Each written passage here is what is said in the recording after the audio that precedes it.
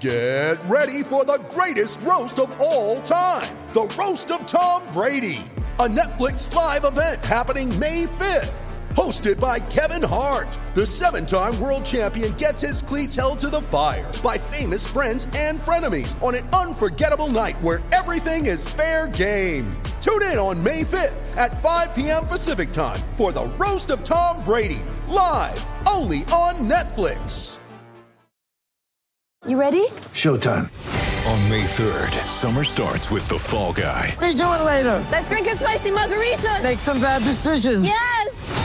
Audiences are falling in love with the most entertaining film of the year. Fall Guy. Fall Guy? Fall guy. That's what the poster said. See Ryan Gosling and Emily Blunt in the movie critics say exists to make you happy. Trying to make it out? Nope. Because I don't either. It's not what I'm into right now. What are you into? Talking. Yeah. The Fall Guy. Only in theaters May 3rd. Rated PG-13. I'm Alex Rodriguez. And I'm Jason Kelly. From Bloomberg, this is The Deal. Each week, you'll hear us in conversation with business icons. This show will explore deal-making across sports, media, and entertainment. That is a harsh lesson in business. Sports is not as simple as bringing a bunch of big names together. I didn't want to do another stomp you out speech. It opened up so many more doors. The show is called The Deal. Listen to The Deal. Listen to The Deal on Spotify.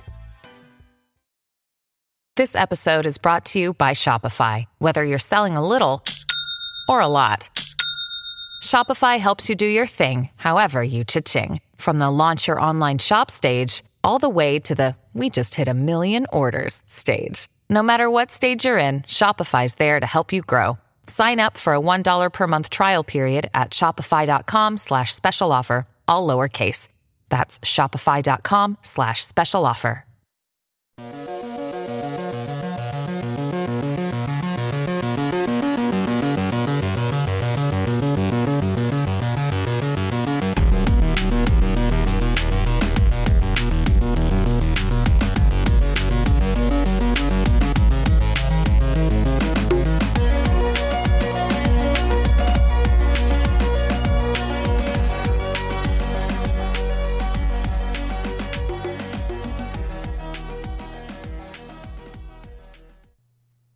Hello and welcome to Islanders Anxiety, the podcast from Lighthouse Hockey. My name is Dan Saracini. Joining me this evening via Skype is my friend Michael Leboff. And Mike, the Islanders are finally going to play again, and we know who they're going to play. It's the Carolina Hurricanes, who beat the Capitals in double overtime in their Game 7 and took a plane right to Brooklyn, where the Islanders are waiting for them and have been waiting, feels like forever. And so we have to actually play this second round as opposed to just kind of sitting around being in the second round. It's a little bit weird. Yeah, it was both really long and kind of like annoying, but at the same time, like too quick. And I kind of wish we had a couple more weeks off or something. But the annoying part was just like the fact that, you know, these media outlets kind of budget out time and resources to cover playoffs, and they don't expect a 9-day layoff. So there's only so many stories I could read about whether or not the Islanders are going to stay in a hotel and, you know, how they're, staying. Dude, there was a story about the Islanders' feelings on the Islanders logo. Like, that is the point where we got where, like, they ran out of stuff to ask. And I was like, really? We're doing this now during the playoffs? Jeez. But yeah, it's great. Yeah, I love the crew over at Newsday. I think that they're very Long Island in like their coverage, and it like kind of reflects the team and like Neil Best especially. So it was like funny at first, and then I was just like, I just kind of need them to start playing soon.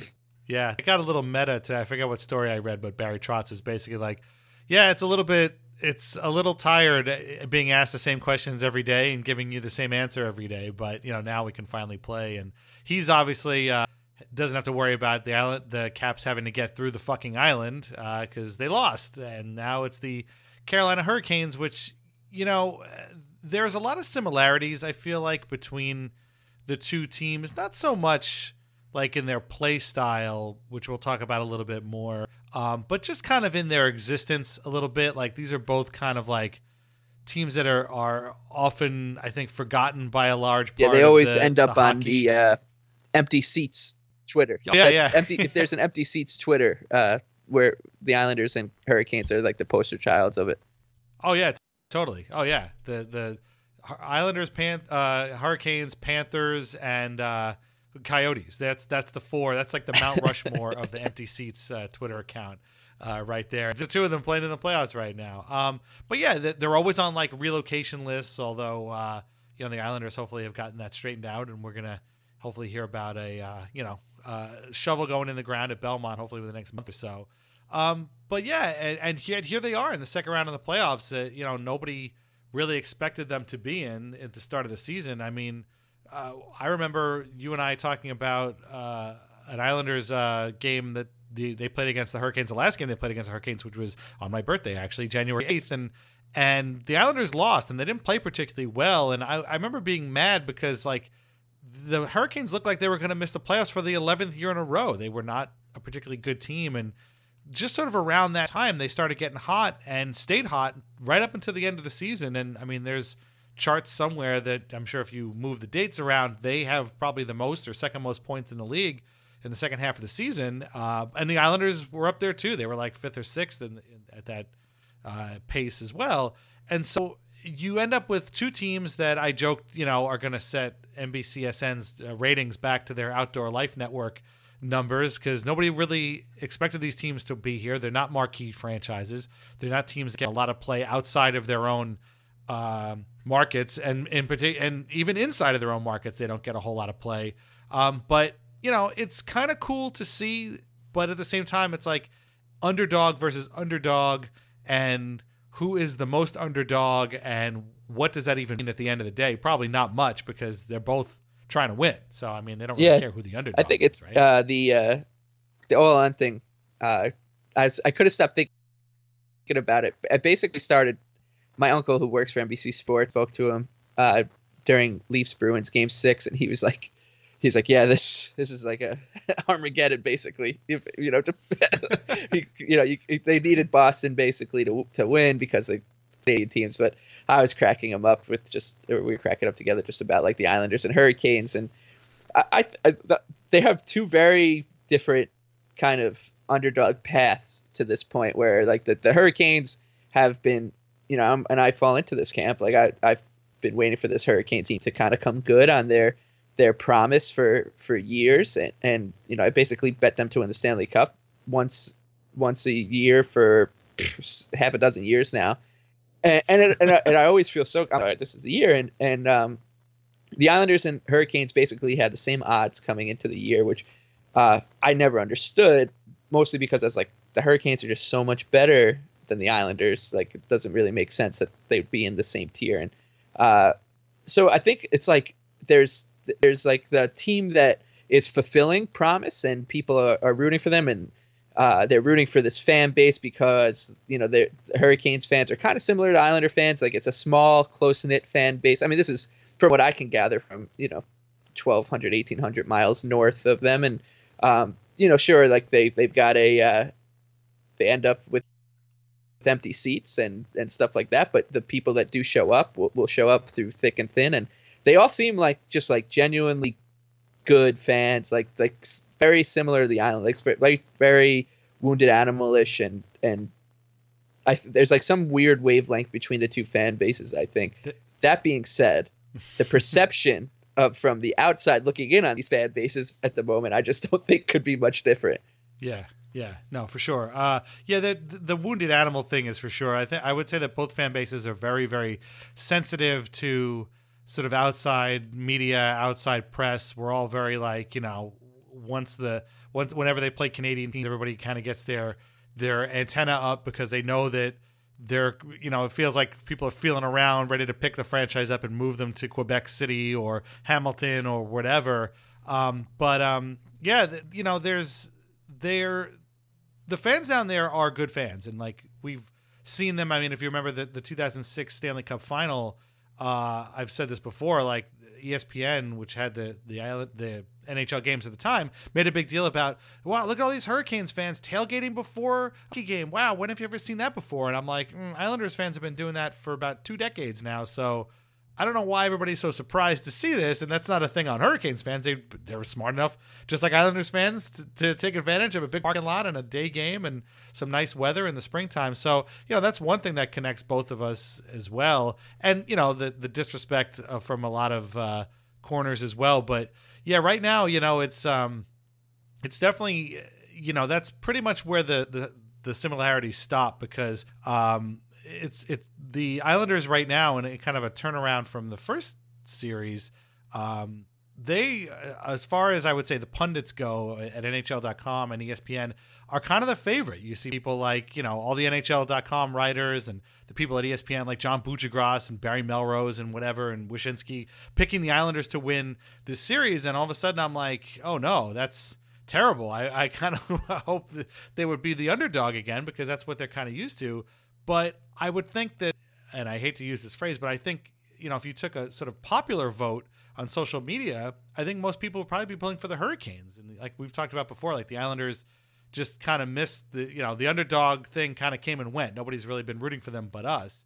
And it will be interesting to see how it turns out, going forward, because I still think that only Islanders fans are rooting for this Islanders team. And most people are probably behind the bigger underdog, which would be the Hurricanes, who are making their playoff debut for the first time in 10 years, which I guess is a bigger deal than losing your best player to free agency and then still coming out with a 103-point season. I don't know. I don't. If I'm articulating that correctly. That's why I was bringing up the odds before. Like, these two teams started almost. The betting market is so efficient. It is the best way to kind of judge probability of an outcome of a game in a season. And so these two teams basically started in the same spot and defied the same odds. And that's what I just find, funny about this whole thing, is that,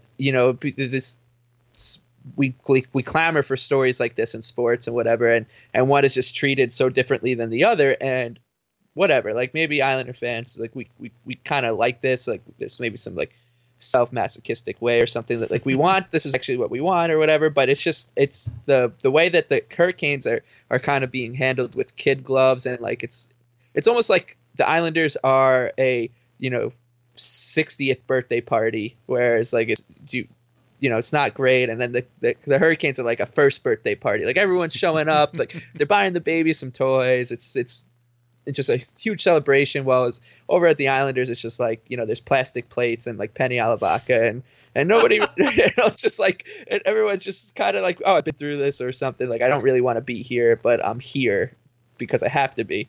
And I mean, it's funny. I really tried to justify.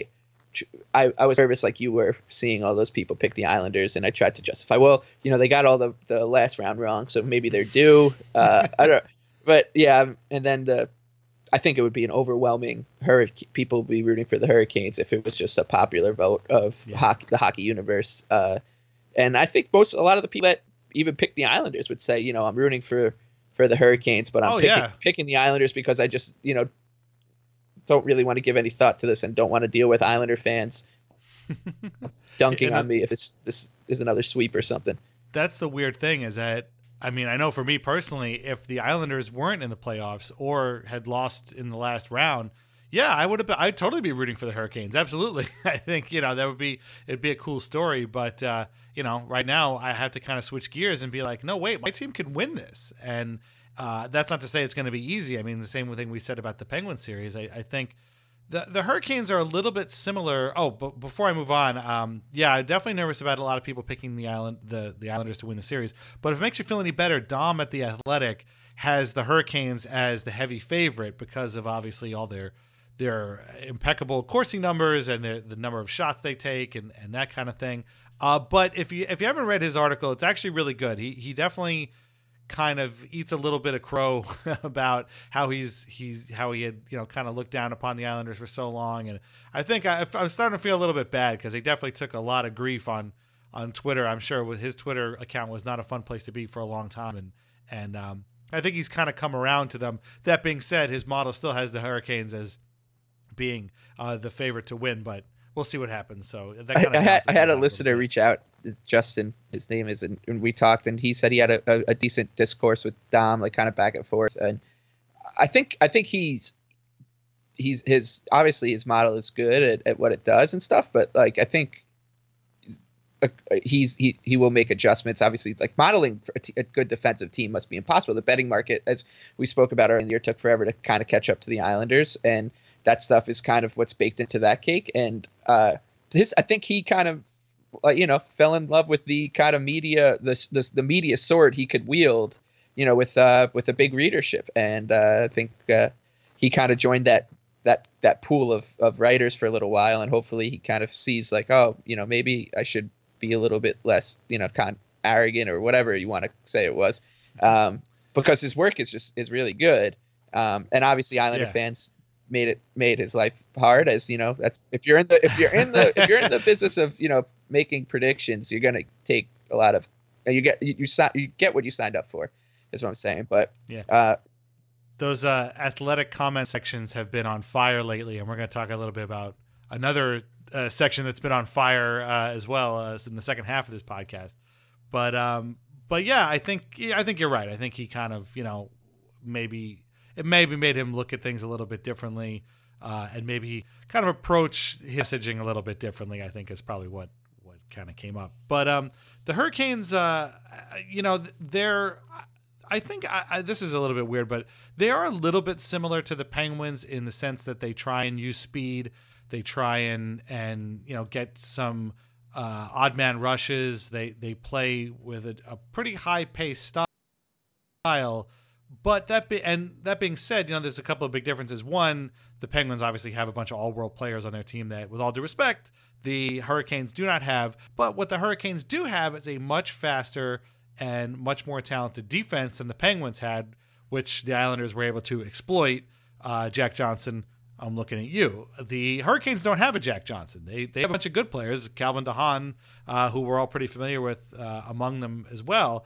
And so I think that's probably what makes me the most nervous, is that, yeah, okay, you're not facing Sidney Crosby and Evgeny Malkin, but you're also not facing like Eric Goodbranson and Jack Johnson. And so, I am confident. Again, I'm going to say what I said in the beginning of the Penguin series, which is I'm confident in what Barry Trotz brings to the table and the way he's preparing his team for this. But this is not going to be an easy series. And I mean, in Newsday's predictions panel, I think everybody but Neil Best picked the Islanders to win. And Colin Stevenson, who normally covers the Rangers, picked the Islanders in 5. And I was like, has he watched the Hurricanes play this year? Because they're pretty good. So that's a little bit crazy. I definitely think the Islanders can win it, but it's not going to be easy. And I don't think they're going to sweep, that's for sure. Although, I mean, nobody thought they would sweep the Penguins either. I just hope in these 11 days off, Trotz and Lane Lambert and the rest of the crew have put together a pretty good game. Yeah, I mean, they're going to need we obviously don't get to see behind the curtain with that, but you can rest assured that half the video staff and scouting staff was devoted to developing a plan for the Hurricanes, and the other half was devoted to developing one for the Capitals, which they probably didn't even spend any time on because they had the whole team. But they'll know. They'll be prepared. That's the thing. Like this, these are adults in the room again. Like the Islanders are a professionally run organization for the first time since 1990, 3 or 4, and so this is, you can guarantee. The one thing you can be certain of is that the players will have been prepared. The coaching staff will be prepared to, devise a game plan. Whether it's the right one or it gets executed is what they play the game for. And the thing, like, I guess I'm with you. I mean, that defense is top to bottom good. I think the Islanders kind of have a way of negating that, which is that they, outside of Matt Barzal, really it's most of the forward lines. Priority number one is getting the puck deep and then getting on top of the defense, which is good. I mean, we saw the Washington Capitals have a lot of success playing physical against the Hurricanes defense. When the Capitals had their best moments, that's what they were doing. They were throwing the body around a little bit, and that's a kind of a style that lends itself to what the Islanders do, which is just basically work hard and compete harder and be persistent. So I'm terrified of a couple things. I'm terrified of that top line, which is just crazy skill that is bookended by Nino Niederreiter, who just, that's just tough.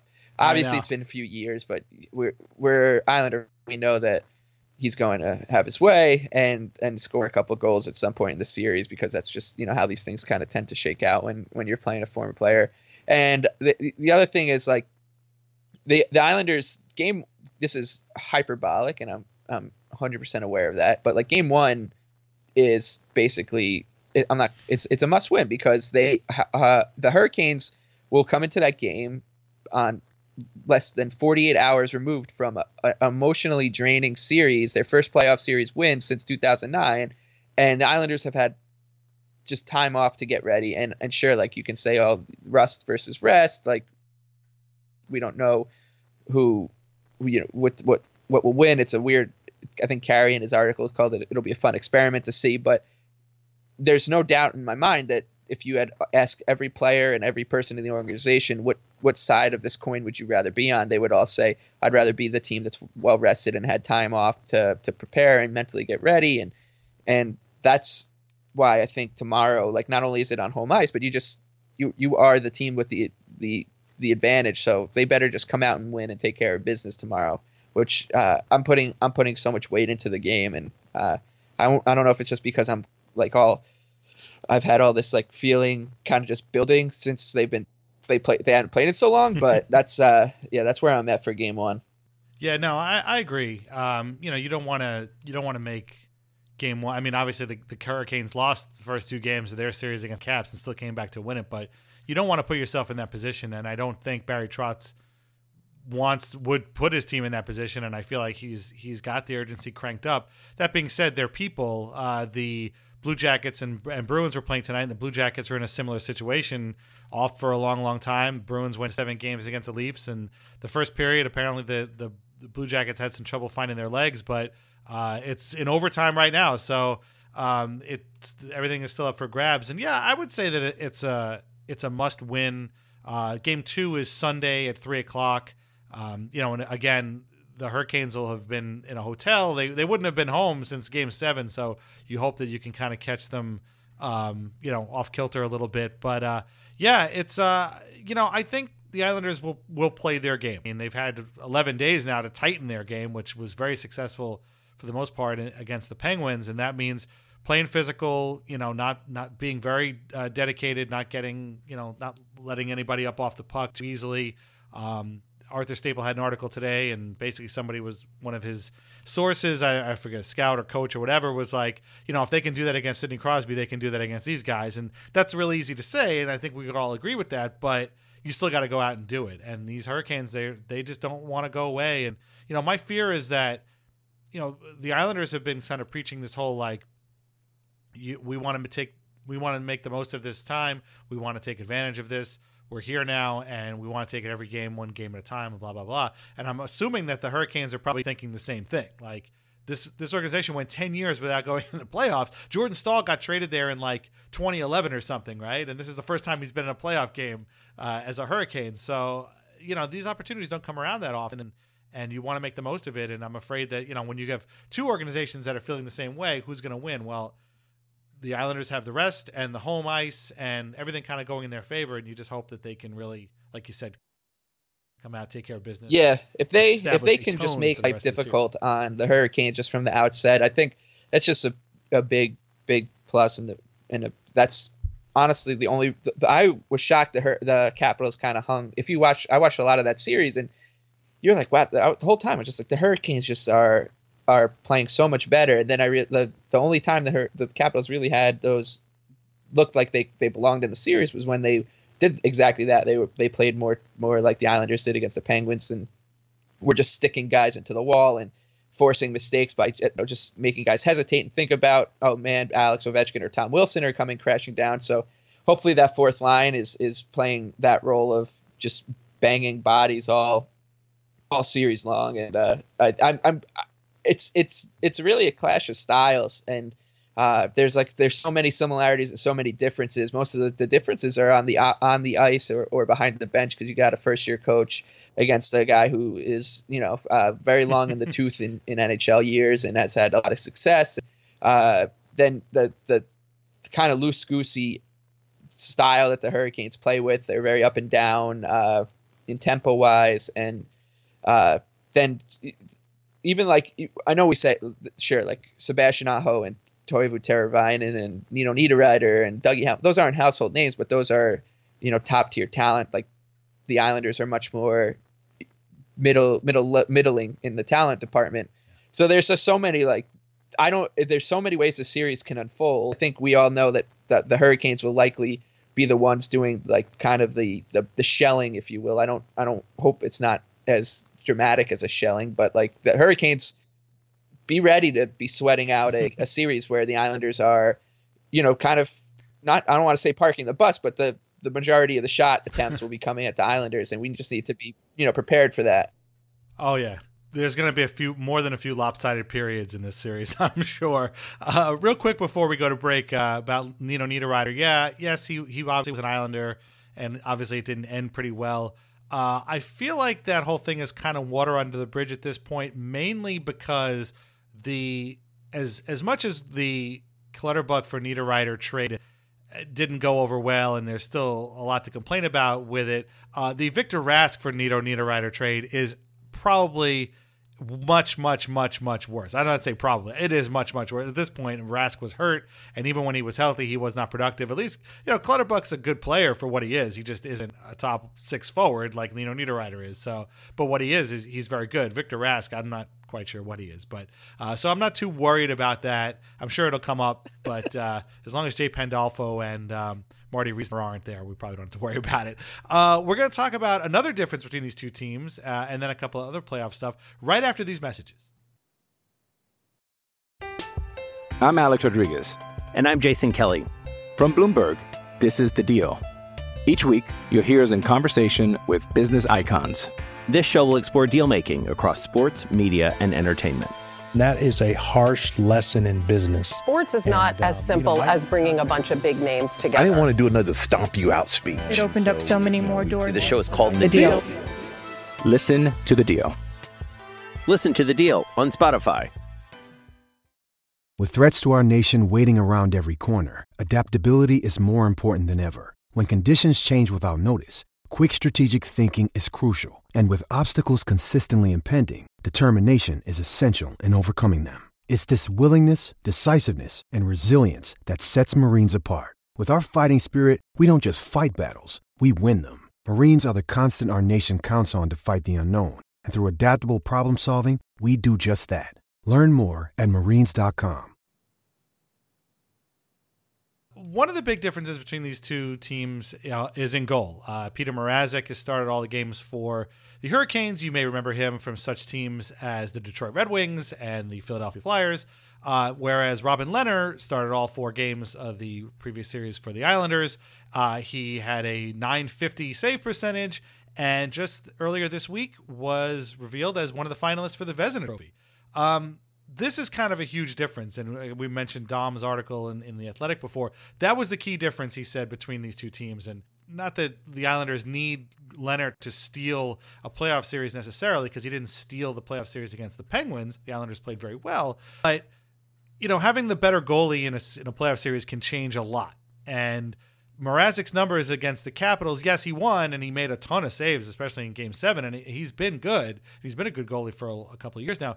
He wasn't anywhere near what Leonard was against the Penguins, nor has been what Leonard has been all season long. So this is another huge step for Leonard, and the fact that he was nominated for the Vezina Trophy, it fills you with a lot of pride. We talked a lot about Leonard last week, so I don't want to repeat ourselves, but that's pretty awesome that this dude was signed for this bargain basement contract and ends up being a Vezina Trophy winner, Jennings Trophy winner, possible Masterton Trophy winner, playoff series winner, and now is basically the guy in whose hands the Islanders have maybe a trip to the Eastern Conference Finals. I mean, that's an enormous swing for one season. Jeez, for one guy. Yeah. That's crazy. I was so amped when I saw him right after that game ended last night, just tweet, here we go.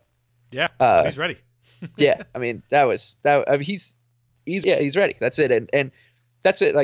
The Islanders are a team that is, they've built this team back to front, and they play back to front in some ways, and that starts with Leonard. So he is the key cog in what should hopefully, he is their key component in, if they do come out on top, we'll be saying at week 2 weeks from now, or that Robin Leonard once again was really good, and that was huge for the Islanders.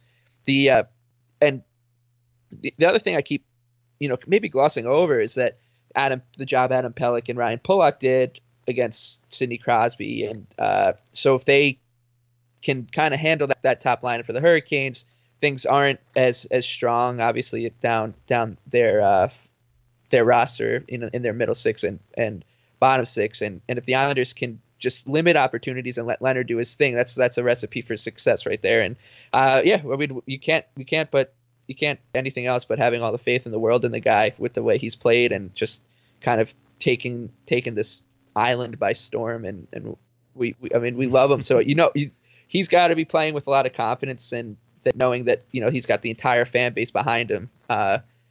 Yeah, no, for sure. And again, I mean, it's been a very, very long time since the Islanders had a Vezina Trophy finalist on their roster, and I don't think any of us thought it would be this guy. But the funny thing is that if most Islanders fans that have been paying attention, if they were setting up a roster to play the Hurricanes, their first choice in goal would be Thomas Greiss. Now, I want to say right up front, I don't think Greiss is going to play any of these games, and if he does end up in one of these games, it probably means that Leonard's starts haven't gone quite as well as anybody had hoped. But Greiss's numbers against the Carolina Hurricanes have been outstanding, and I hope he's given Leonard some tips. But what's funny about Greiss is that he's the easiest going guy in the world, and Trotz has said a number of times, like, what I love about Greisser is you tell him he's in, and he's like, okay. You tell him he's sitting, he's like, okay. Like, so he doesn't really care whether he's in or not. And I don't think he's like stomping around the locker room going, I own these guys, I need to play them. I think everybody on this team wants the best for the team, and they're ready to do it. And it's funny to talk about all this stuff because they haven't played in 11 days. Like, that's just, I can't even, like, it almost feels like I have to remind myself of what was going on because it's been so long. It's so weird. And that is a little scary, right? Like, because we're right. doing that, and we obsess over this team nonstop and the island. So obviously, like, there's some human element, like you were alluding to, that these guys now gotta remember how to play hockey the way they do it.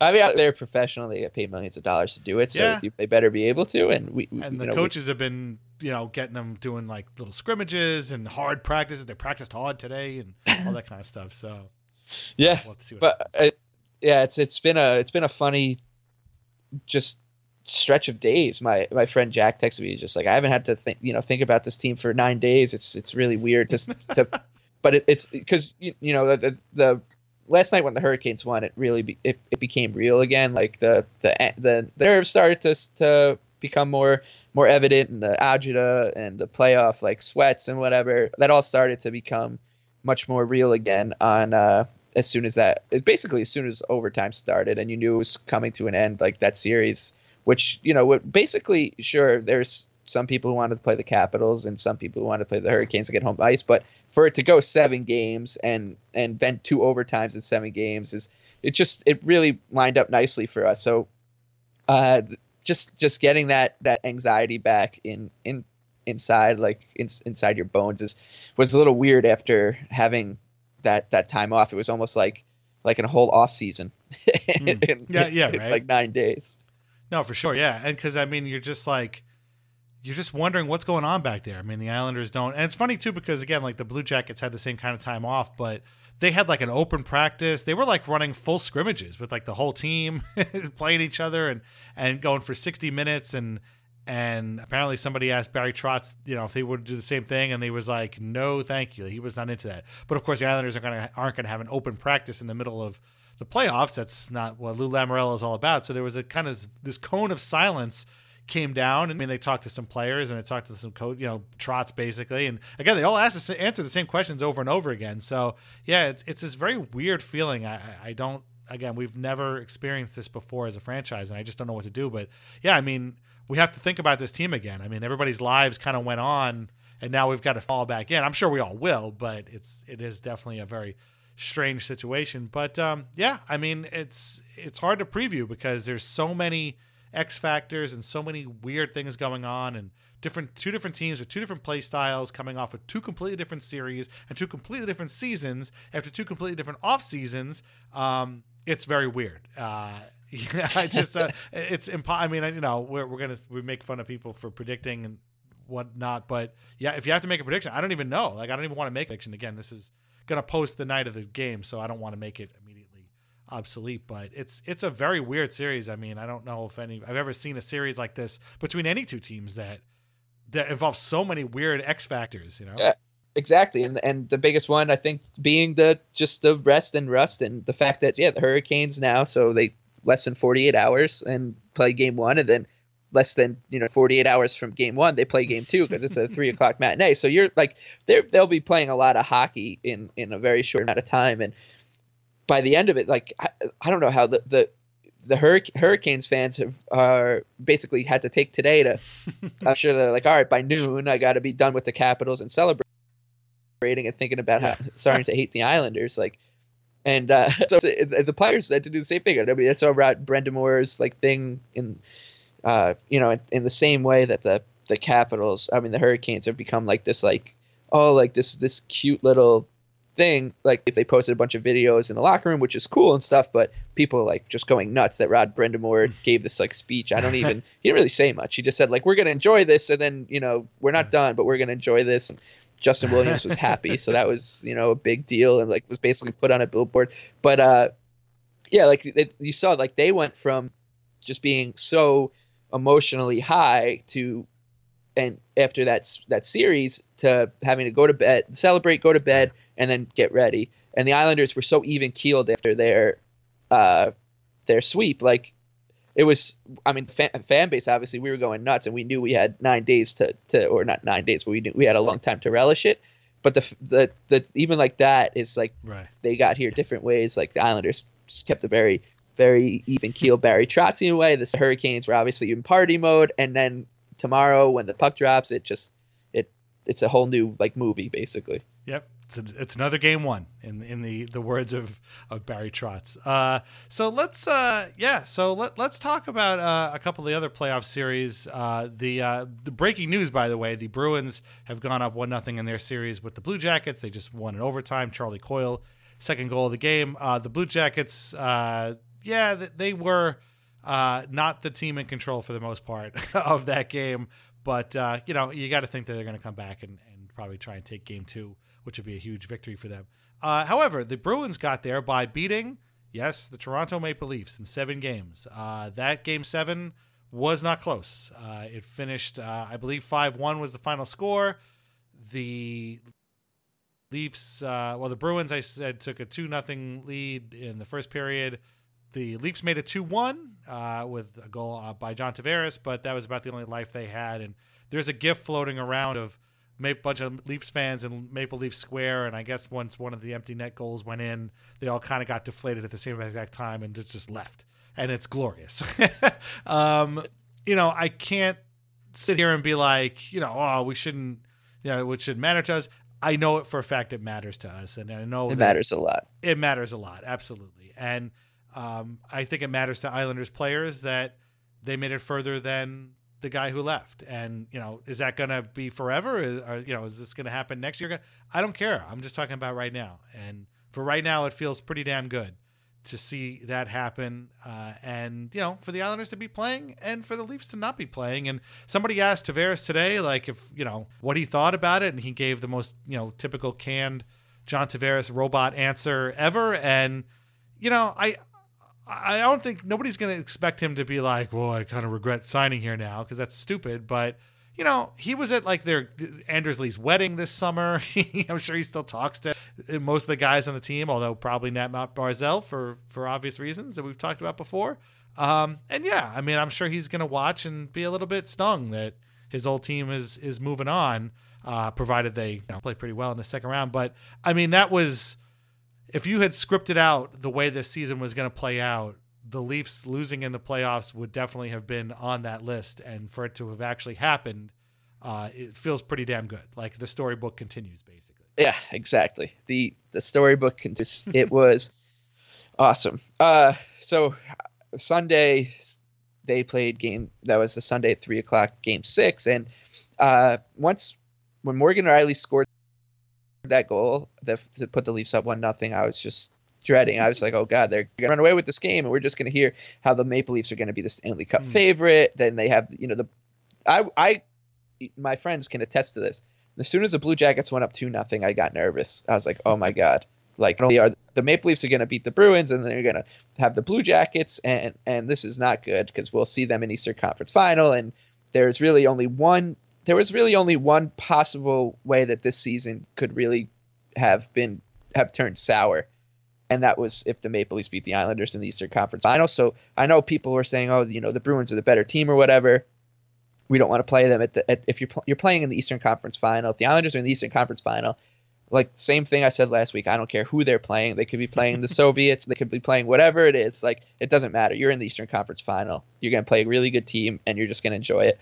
But when I was obviously super excited when the Bruins finally finished them off, and my fiance, she's from Massachusetts and is a Bruins fan, so she was really proud to be able to will the Bruins to that victory too, and she knows how much I was it meant to me. Islanders Nation thanks her. Let's just let her know that. Yes, exactly. Well, it was it's funny now because you're sure we're terrified of playing the Bruins because they're great. So you go. The Islanders weirdly were playing 2 first-round series, or the Islander country, and we now have to adjust to rooting against them basically and root for the Blue Jackets. But the best part of that whole experience for me was after the game.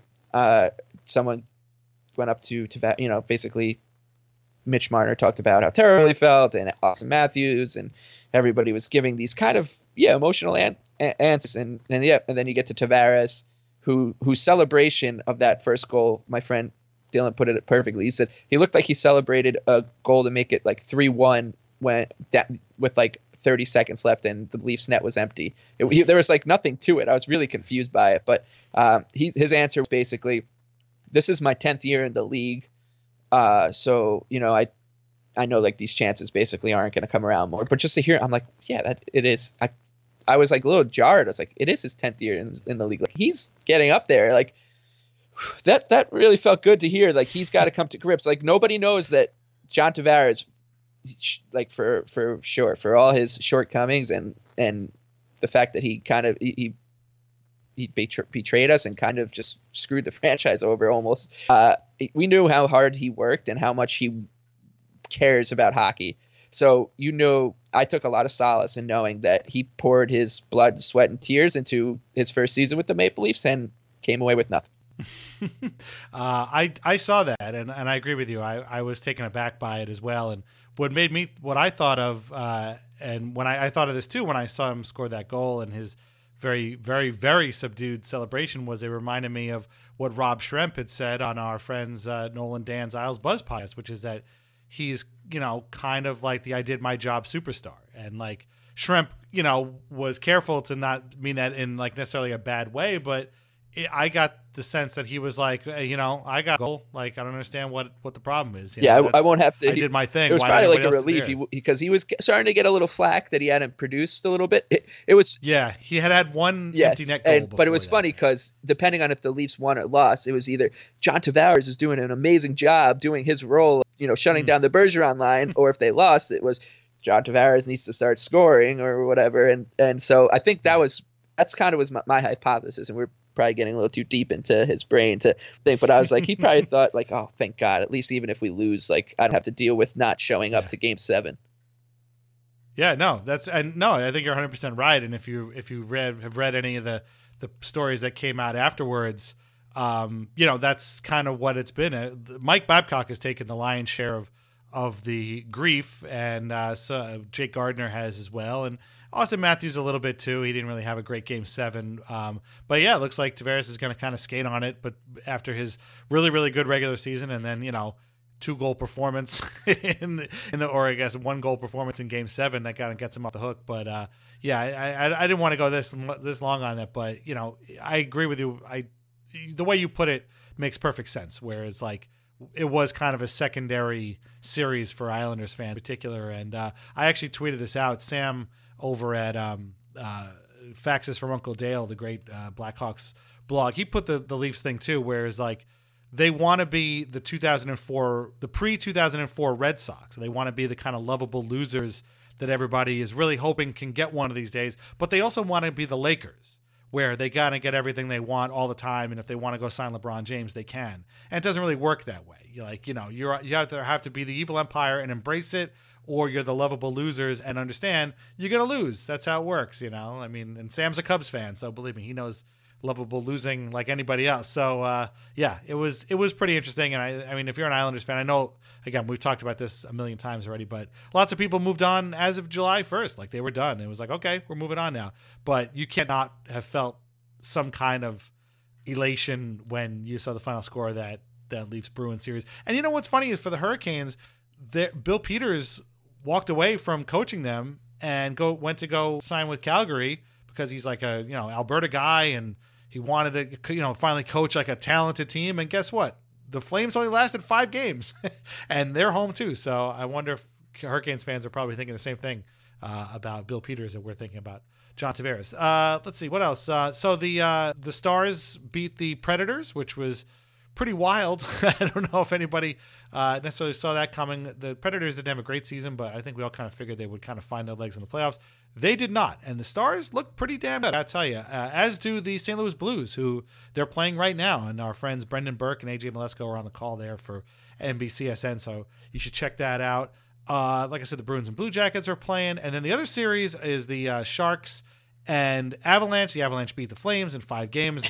The Avalanche can be terrifying. It's crazy. Talk about OLN, right? Like, I can see the Sharks Avalanche game from 2007. Like, I could see what it would look like. I could 10 o'clock on OLN. Right. Yeah. Like, I could see David Abisher in goal, and it's just like I can picture that series, and so it's just.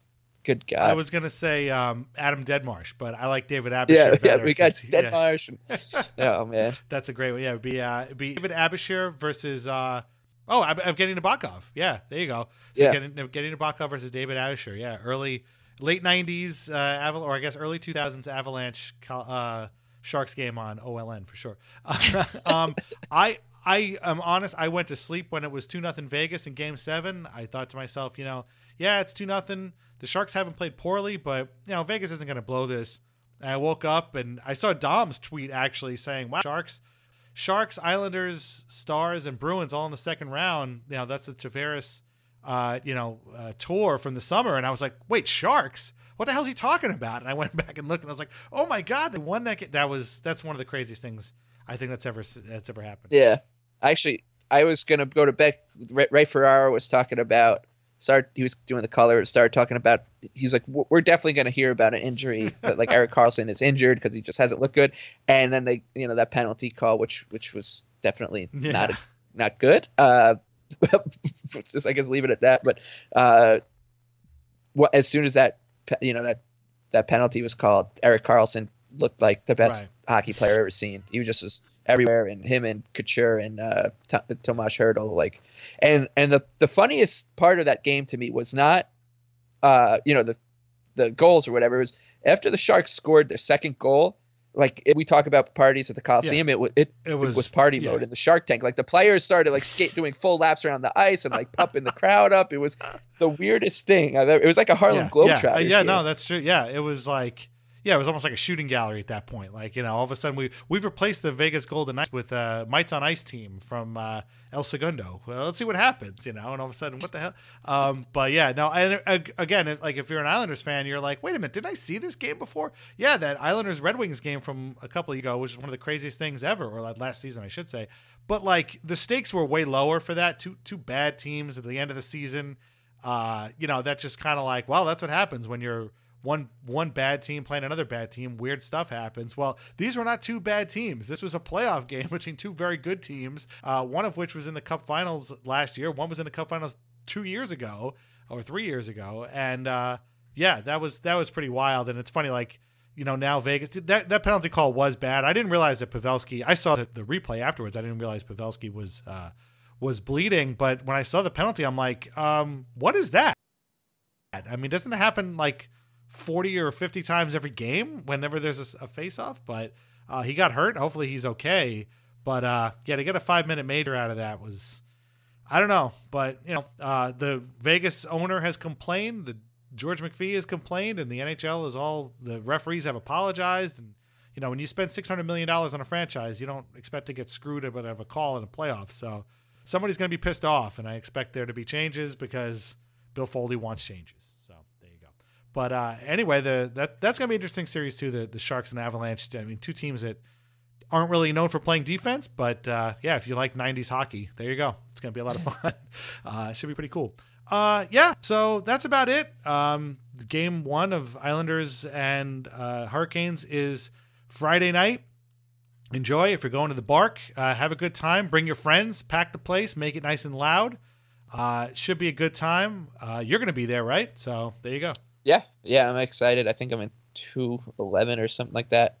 I've been proud of the way the Islander fan base has kind of handled the switch in venues. I must say, like, it was like annoying when it first came out, and people who aren't as tuned in as a lot of us are and as vested are like, oh, it sucks that they're playing at the Barclays, and I'm just like, you can stop that sentence. It doesn't suck that they're playing at all. Like, the Islanders are in the second round of the playoffs. This is amazing. So the atmosphere will be the same. The people will be the same. The only difference will be that there will be a SUV in the building. Yeah, I don't think the schlep has always been the big thing, but you know what? For a playoff game in the second round, I think people are going to make that schlep. Yeah, I think I can't really remember. I'm trying to think about the Panther series and the Lightning series, like coming home. I obviously they didn't win one at home against the Lightning, but I'm sure like the train ride home, if the Islanders can win a game or two here, like that'll be a lot of fun, like especially on a Friday night. So hopefully tomorrow is awesome, and that's it. And like we catch the Hurricanes still thinking and celebrating their first series win since 2009. Well, the Islanders are strictly and still we've been here before, even though we have never been here before, and we'll be here in mode. Yeah, right. I saw a weird stat, by the way. It was like playoff series 1 since 1999. And the Sharks were number 1. The Islanders had 2, obviously. But the Hurricanes had 10. And that's really weird considering they missed the playoffs for a decade. And that's because in 2002, they went to the Stanley Cup final. In 2006, they went to the Stanley Cup final. In 2009, they went to the Eastern Conference final. And now they've won this. Yeah. So it's like, okay, you took 10 years off, but you still won like 10 playoff rounds. So it's... Of the 8 teams left, it's the Bruins have the most recent cup in 2011, and then it's the Hurricanes. Yeah, basically. It's basically, and then it's a bunch of, or I guess. Yeah, I think it's like the Stars and the Avalanche, then like the Islanders, and then the other 3 teams have never won. So. Yeah, it's a cool crew. It's nice. It is nice. A really funny crew. It is like a bunch of. It's like when you go to a party or something and maybe like stay later than your friends or whatever, and a bunch of other people do that same thing, and all of a sudden you're like, this is my crew for the night. That's kind of what it feels like. Yeah. I was gonna say it's sort of like when you if you ever played like NHL 94 and NHL 95 and you do like the you choose the playoffs, like the playoff mode, and it always picks like random teams, and you're always like, how the hell did these guys get in here? Like it's sort of like that. You're like, okay, well I guess I'm playing these guys. It kind of feels a little bit like that. So yeah, it's nice though. It's not. I mean, the ratings are going to suck, and my condolences to your uncle who works for NBCSN and their bad ratings for this year. But hey, you never know. I'm not too worried about it because we'll see. Next year, the NHL will set up like a grandfather clause where at least one of the original 6 teams needs to be in the final bus where you have to play them in the Stanley Cup no matter what. They're going to set up just a division of original 6 teams so that one of them guaranteed. Yeah, or there'll just be like an exhibition game like next week between the Blackhawks and Flyers or something. Yeah, right. Yeah, you got to get the Flyers in there. That's the home team for NBC. So, we'll just kind of again sit back, enjoy the ride. So game 1 is Friday, game 2 is Sunday. As I mentioned on Twitter, I have tickets to see Avengers Endgame. If you're surprised that I'm going to see the movie instead of watching the game, you haven't been listening to this podcast very long. Yes, the game is important, but I've basically been waiting for this movie and preparing for this movie for my entire life. My wife and daughter are obviously coming with me, so I am not going to miss that movie. I'm very sorry. I can catch the game later and find out all I need to know when the movie's over. They then have 2 days off, and then game 3 is in Raleigh on Wednesday, and then game 4 is Friday. Cher, the incomparable, the one and only Cher, is going to be at Barclays Center on Friday. My wife is going to be there. She has tickets to go. She loves Cher. Wow. We saw Cher in Baltimore. Her and I drove to Baltimore last year to see Cher. Cher is great. We saw the Cher show on Broadway. My wife loves Cher. So the Islanders had to rejigger their schedule a little bit. Oh, there's a Liberty game too. There's a Liberty game against the Chinese national team too. That's also Center. So there's stuff going on. It's a busy place. So that's why there's a couple of days off there. It's so funny that it's Cher. Like this just just perfect that it's Cher. That was when my friend found out. He's like, when this was a couple of days ago, so before we even had the matchup, he's like, he's got like a bachelor party or something he's going to, and he's trying to figure out when they're playing. And he's like, I'm pretty sure if we play the Capitals, it'll go like this, and then if it's the Hurricanes, we'll go like this. But the one thing I can't account for is the Cher thing. It's like a real, it's throwing a wrench in the system. Oh man, he's Cher's like, great. He's like, but he's like, you can move whatever it was called. Paul. No, Mask, it was not Paw Patrol. PJ Masks. Yeah, PJ Masks. But can you move Cher? I don't think so. No, trust me, you don't want to move Cher. Believe me. I said the same exact thing to my wife. I was like, yeah, PJ Masks. They were able to postpone, but yeah, no, Cher ain't going anywhere. And actually, I think Bruce Cassidy mentioned Cher in his I think pregame thing today at the Bruins. So I wonder if she just happens to be sort of in this area just at the end time of the NHL playoffs. She just happens to be in like Boston and Brooklyn. And I mean, hell, she might be in Raleigh by the time the Islanders get back down there. You never know. So maybe she'll be in Columbus. Who knows? But yeah, so there you go. So don't mess with Cher. You schedule around Cher. Cher does not schedule around you. So that's kind of rule to live by. And then I forget where they go after that. But yeah, so there's a couple of days off. So the Hurricanes, they want to get to that 2-day break so they can actually, sleep in their own beds. But hopefully they'll be nice and distracted before they get to that point. Okay, so let's finish up real quick. So sneakyathletic.com, get 10% off your order if you put anxiety in the discount code box. They got the GOAT stuff. They got the Fort Never Lose stuff. It's time to turn Barclays Center into Fort Never Lose 2. So buy your stuff there, sneakyathletic.com. Put anxiety in the discount code box, and you can save 10%. This week's, it's back. NHLnames.com. NHL name of the week is... It's a battle with Jordan Martinook. Jordan Martinook. You may remember him from the Phoenix Coyotes. Somehow he ended up on the Carolina Hurricanes. He's here. He's playing pretty well. So there you go. There's a guy to count. I thought it was going to be their fourth liner. I think he wears number 8 now. It's like Manikalainen or something. Yeah, like that. He's not on the list. That's a real guy. Yeah, I wondered what he was, but we'll have to wait and see. So John Forsland is calling the game for NBCSN. Yeah. He gets the Brendan Burke seal of approval, so don't. He's good. He's fun to listen to, but he's shticky. Yeah. But hey, whatever. Like, but he's it the doesn't Hurricanes matter. home guy, so yeah. I knew that was going to be a little prickly and probably maybe not the greatest decision by NBC to have either one of those two guys call. Right. The series, there's other there's just other people that you could get to do it, but it is what it is. Yeah. But he's good. So we'll find out what's going on there, and just lay off him on Twitter. I think that's what Brendan was trying to tell us. At least they didn't stick Mike Milbury in for the color. He's been sticking with the Bruins, which is another hysterical thing. We don't need him. Thank you very much. Read Lighthouse Hockey every single day for your most up-to-date Islanders news and discussion. You should listen to Isles Buzz at Lighthouse Hockey's podcast feed. I'm sure Dan and Noel will have some cool stuff. You should follow Mike at his Twitter handle, which is The Big Lebowski with 2 E's. The Big Lebowski. Yeah, sorry, I did it. I threw you off there with a little bit of a different intro. The Big Lebowski with 2 E's. He's great. You should follow him there. And I loved your response to John Tavares right after the Leafs lost. I won't spoil it for anybody. You should go check it out. It won't be hard to find if you look at Mike's feed. I promise you. So there you go. So let's enjoy the second round. The Islanders don't get here very often, but this should be fun. It should be a fun, really unique series. Let's put it that way. We'll see what happens. That's it. Let's go Islanders. Yep. Thanks for hanging out with us, and we'll be back with you, I guess probably Monday or Tuesday after games 1 and 2. We'll take stock of where we are, right? And we'll figure that out. And we'll see how the series started. All right. Thanks a lot. Talk to you later. Bye-bye.